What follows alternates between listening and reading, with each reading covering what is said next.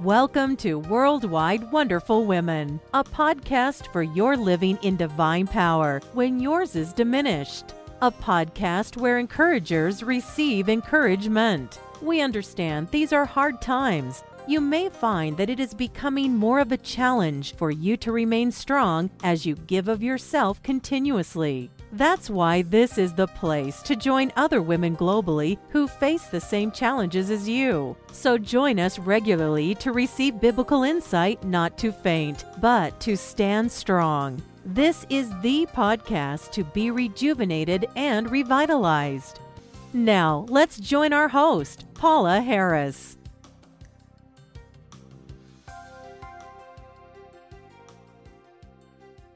Hi, this is episode number 149 of Worldwide Wonderful Women, and the title of this episode is The Bride of Christ, Part 3. I made reference how much attention was given to the royal wedding of Prince Harry and Meghan Markle in May. And in light of that, I thought that we would look at how the Jewish wedding is a picture of what God the Father is doing with Christ and the church. In the Bible, Christ represents the bridegroom, and the church, made up of all believers, represent the bride of Christ. If you are single, divorced, or a widow, the inspiration for this month is still for you because it's for all believers. And if you are not a believer in Jesus Christ, I pray that you will be by going to our website, given at the end of this podcast, and seeing what it says in regards to receiving Jesus Christ. Now, if we're going to understand what the Jewish wedding means in regards to us as the body of Christ today, we have to look at the ancient Jewish marriage ceremony. And even though this ceremony has been explained in different ways, we understand that our modern wedding ceremony and even the modern Jewish wedding ceremony is totally different from how that ancient Jewish marriage ceremony was carried out.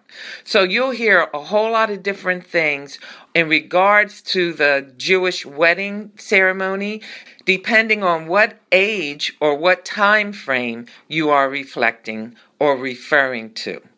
Okay, so now let's look at the next step in regards to the ancient Jewish wedding ceremony. If you missed the other steps, please go back and listen to the other weeks so that you would be able to catch up with us. We started this whole topic at the beginning of June. The next step would be the fetching of the bride. At a time determined by the father, the groom fetches the bride to bring her to his father's house. Although the bride was expecting her groom to come for her, she doesn't know the time of his coming. As a result, the groom's arrival is preceded by a shout, which forewarned the bride to be prepared for his coming.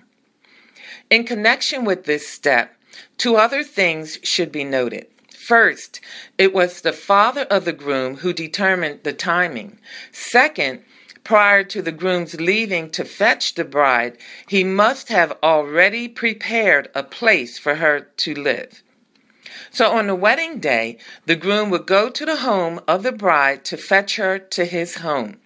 This would lead to a bridal procession, and that is what is found in Matthew chapter 25, verses 1 to 13. In this verse, we see that the groom had left and he is now coming back with the bride. The virgins do not represent the church. The virgins go out to meet the groom as he is returning to his home with the bride. Well, this application to the bride of Christ is the rapture of the church. The fetching of the bride of Christ will be by the rapture of the church. 1 Thessalonians chapter 4, verses 13 to 18 is one that you should read when you get a chance. In verse 13, the question is asked, what about the dead saints? Will they miss out on the benefits of the rapture? Will only the living ones benefit?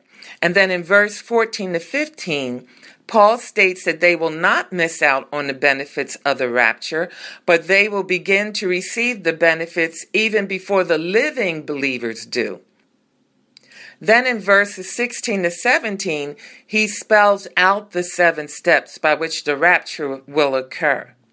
First, Christ will come from heaven into the earth's atmosphere, and in that sense will enter into the realm of the home of the bride.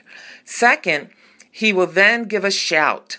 The Greek word used is the word that means a military command.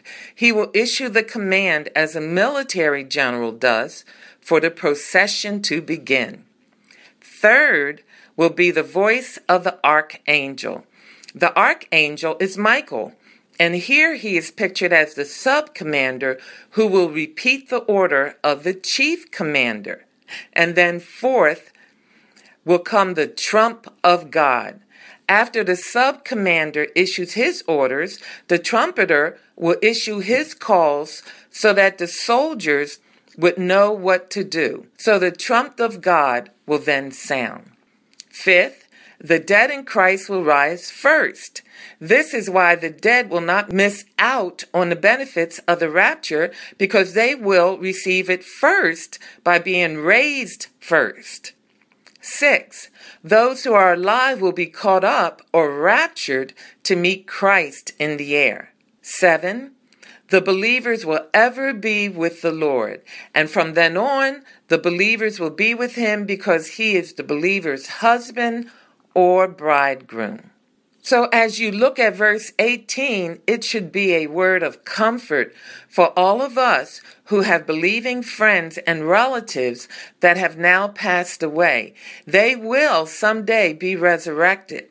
And if we're alive when Jesus comes back, our bridegroom, then we will join him in that rapture. Remember how we said the father determines the time that the bridegroom would go and fetch the wife? Well, in Matthew chapter 24, verse 36, it says, "But about that day or hour, no one knows, not even the angels in heaven, nor the Son, but only the Father." Isn't that awesome?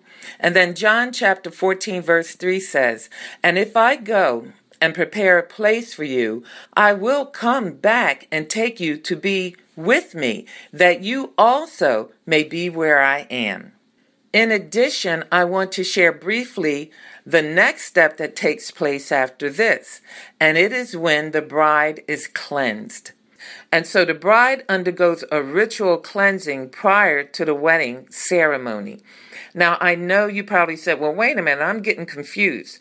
Just hang in here with me and I'll explain the difference with the ancient Jewish ceremony, that there's a wedding ceremony and there's the wedding feast. And I will continue to give you the steps so that it will all make sense. So hang in there with me this month. In regards to us as the body of Christ, after the fetching of the bride into heaven, there will come a final point of cleansing or sanctification. And we see that in 1 Corinthians chapter 3, verses 10 to 15, where it describes the judgment seat of Christ when the wood, hay, and stubble will be burnt away and the gold, silver, and precious stones will remain. According to 1 Corinthians chapter 15, verses 50 to 58, the church will indeed be glorified because at that point mortality will put on immortality and corruption will put on incorruption. Revelation chapter 19 verse 7 to 8 says, "Let us rejoice and be glad and give him glory, for the wedding of the Lamb has come, and his bride has made herself ready.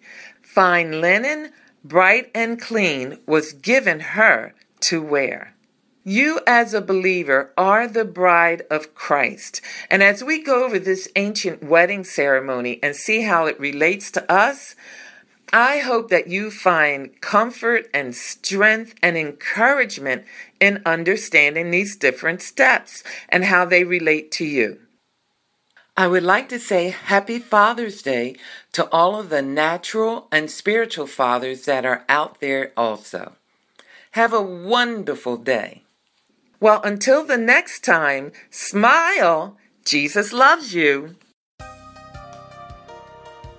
Thank you for listening to Worldwide Wonderful Women. We trust you enjoyed the program. Please take a moment to leave us a good rating and review on iTunes to help us continually encourage others around the globe. We also invite you to go to twmforjesus.org. That's TWM like in Mary, FORJESUS.org